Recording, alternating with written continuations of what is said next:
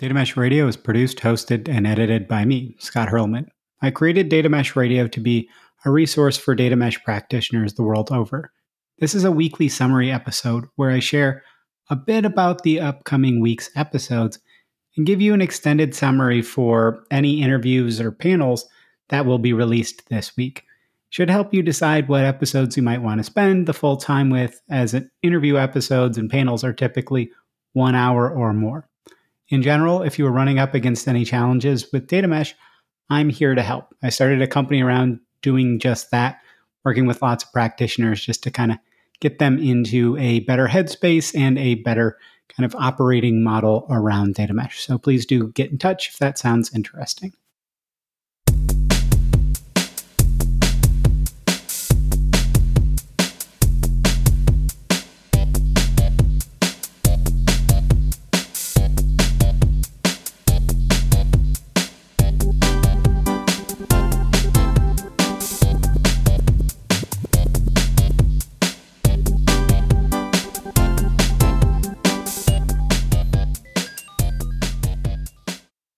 Weekly episode summaries and programming notes for the week of April 23rd, 2023. Starting to feel a little bit of FOMO, fear of missing out for the Data Innovation Summit that's going to go on in Stockholm in a couple of weeks. I looked at trying to take the trip and it just wasn't going to work out with financing and timing. Every trip from the Bay Area was going to be like 18 plus hours both ways, and it was just going to be a little bit too pricey. But I'd love to hear what conferences or events people are going to and would like me to attend. I had wanted to do a bunch early this year. There was just a lot of reasons why that wasn't going to happen. But starting next, into the second half of this year and especially next year, I'm going to be speaking at a lot of conferences, presumably. Got to get through the CFPs, but I want to know what people are doing. And I'm going to be kind of doing a lot of things where I'm going to be kind of in person and doing my data mesh therapy and maybe some interviews for the podcast and things like that, and just introducing people to each other. So with that, what's on tap for this week? Monday, we've got episode 216. What is your part in doing the right thing in data? Value, ethics, literacy, and more, with Guy Taylor from booking.com. This is just a very chill and wide-ranging chat with Guy about how do we keep our eyes focused on doing the right thing. That right thing can be doing the right things to drive sustainable business value. It can be about ethics. It can be just about like very clear communication and empathy with each other, such as like humans hate uncertainty, so drive away the uncertainty where possible. It's just kind of a good conversation to pick up some interesting tidbits, but also just kind of have a calm and relaxing day. So a little bit like last week's as well with Marcy Stetzel, where it's just a very, very calm and friendly conversation. And then on Friday, we've got episode 217, which is part 2 of another one on buy-in, flipping the script on working with your first domain, Mesh Musings 47. And so I just keep getting people talking to me about buy-in. So I wanted to kind of drive on what are additional leverage points that you can potentially get to drive buy-in. And this is a continuation from episode 211. I think I had 3 things to avoid and 4 things to do. This one has 8, right? So that would be 1, like do things that are extremely tied to people's top priorities. Number 2, find additional funding sources, right? When you're doing data mesh work, you've got to find the funding for it. And so if you can find other ways that you can get this funded, great. Like if that's the transformation office, if that's one of the users of the data that's going to be like, oh yes, we'll be a user, not just the initial domain, but additional users, all that stuff. 3, finding a true executive sponsor.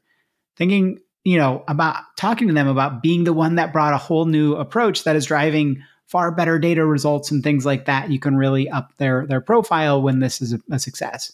Number 4, having your data be leveraged by other teams. You talk to a domain and you say, since you've already done this in such a great way, this can mean that more funding flows in for your data projects and potentially your domain as a whole, because it's proving that there's a lot of value to the work that you do to the greater organization. Number 5, control how things work for everyone. Like you aren't just the trendsetter. We will make kind of how things work more aligned to how you think. You're kind of that secret favorite child in the initial shaper of how things work. Number 6 would be similar to moving at the speed of business. It's much smaller experiments. It's being able to have very, very tight feedback loops with a much smaller kind of blast radius around things. 7, just better data quality. I think a great episode on this is episode 104 with Carolina Hensel. You can kind of dig in there, but you can really say, like, legitimately, this has better data quality. And the last one would be kind of potentially easier regulatory reporting. That can be a good leverage buy-in point. So with that, now on to the extended summary for Guy's episode.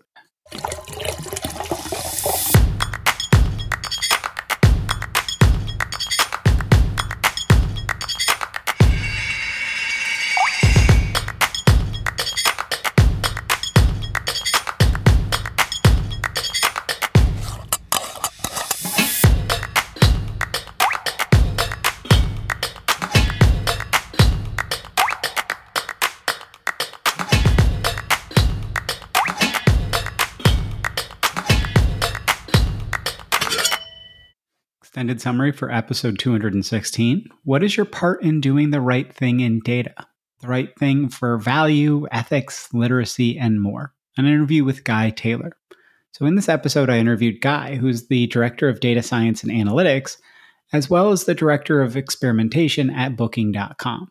To be clear, though, Guy was only representing his own views on the episode. Guy started off by talking about data literacy and how the analogy of literacy, it's not only the ability to read, but also to write, carries over to data well. Data literacy or data fluency, it's not just can someone consume data, but can they also produce data? Can they share information in a way that can be, kind of read by others? After all, we aren't trying to share data. We are trying to share information, but via data. When Guy embeds people from his data team into domains and their kind of data mesh implementation, it is, quote unquote, with the express purpose of doing education, making sure that we are having the conversations around what things mean, what our expectations of those things are. Instead of embedding people into domains to do most of the work, they're focused on helping other people get to a level where they can handle far more of the necessary data work, which is quite often not the deep data work, but bridging the communication gaps and getting on the same page. That is especially important for expectations. Mismatched expectations is one of the most prevalent and damaging challenges to data work. So Guy is asking data team members to spend a lot of time making sure the producers in the domains that they're going into know how to manage those conversations and drive to what is actually a value instead of what was initially just requested, because they might not have known what they needed to do. In his experience, there is tendency for data people to try to jump to the tooling to solve issues. Going back to expectations, if you try to solve without the expectations setting and leveling conversations, you will likely not deliver what consumers actually expect. You may see it as solved, but they sure don't. That's where you get the dreaded, the data is bad feedback, because there aren't clear metrics and expectations. If you align, and as Radha Rishani mentioned in her episode 206, if you stay aligned through collaborative prioritization, then there is a much better chance of delivering value and making all parties happy. A comment Guy made was that there is an over tendency towards action in tech, and especially in data. People see a problem and they want to jump to trying to fix it instead of getting the necessary information first. And it may be no action is the best answer too. Just because there is pain, that doesn't mean action is necessary immediately. Think about kind of, I hate to kind of say that kids are, or that people are like kids or anything, but that when you think about a kid falling and scraping their knee, the best answer might be that you just go, okay, like it's fine now, right? Like it doesn't have to be that everything is, we must immediately fix it versus you kind of got to live with the pain for right now, or no action is actually the best action. Right now, Guy sees the industry conversations around data contracts and data sharing agreements as slightly naive. Schmack has talked about that as well. People seem to be thinking that this is about data integration between systems instead of data sharing between two parties, and that producers should declare every aspect of what they are producing instead of consumers being part of the conversation, right? I've talked about this producing into the void and having these silent consumers. It just doesn't help very much. Consumers need to share what they are trying to achieve, how they will use the data, etc. So producers understand the value and what would disrupt the value creation. Like, if this thing is going to change, is this going to disrupt my value? There needs to be accountability and responsibility falling on consumers too. The contract portion can serve as the technology interface, but that doesn't replace the need for conversation. And there is some responsibilities that fall on data consumers. We need to have that conversation about exactly what those are. Ethics in data is always going to be an interesting but challenging problem in Guy's book. A good place to start is the social contract aspect. How would this be viewed by society? As an organization, start down the ethics path by creating and agreeing to a set of principles. Create good ways for people to seek and receive useful feedback regarding ethics. And honestly, your company ethics will change, and it's important to reevaluate your ethical choices, especially as you learn more. Your organization will have made mistakes, and that's typically not something you should try to lose sleep over. Fix it now and know that you're better now. Basically, look to do the right thing, but it's okay that you didn't always do the right thing. That doesn't mean that, you're in the wrong. You made a choice and you're reflecting back and maybe making a different choice. Obviously there are some places where you're just wrong, but in a lot of cases it's like we didn't really think about how this could be used, or we've updated how we think about this. While it can feel good to, quote unquote, make progress, Guy believes in the deep work by Cal Newport type philosophy. And there's a link in the show notes for the episode when that comes out. People have the greatest impact when they have time to really think and process. Yet in today's work world, that is a rarity for anyone. If we're asking teams to really take on data ownership, we have to work to prioritize the time to learn. And that includes processing time. Yes, people learn by doing, but not only doing.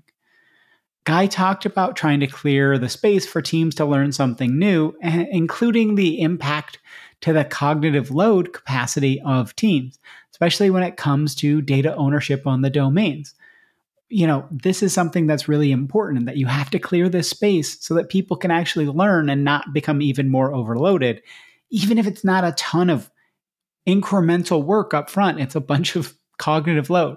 When people know there are expectations on them as well and their work, but those expectations aren't explicit or clear, that's also unnecessary cognitive load. Domains need to have crisp and clear expectations in data mesh. And if the expectations of them by consumers and the data team aren't super clear yet, look to communicate that.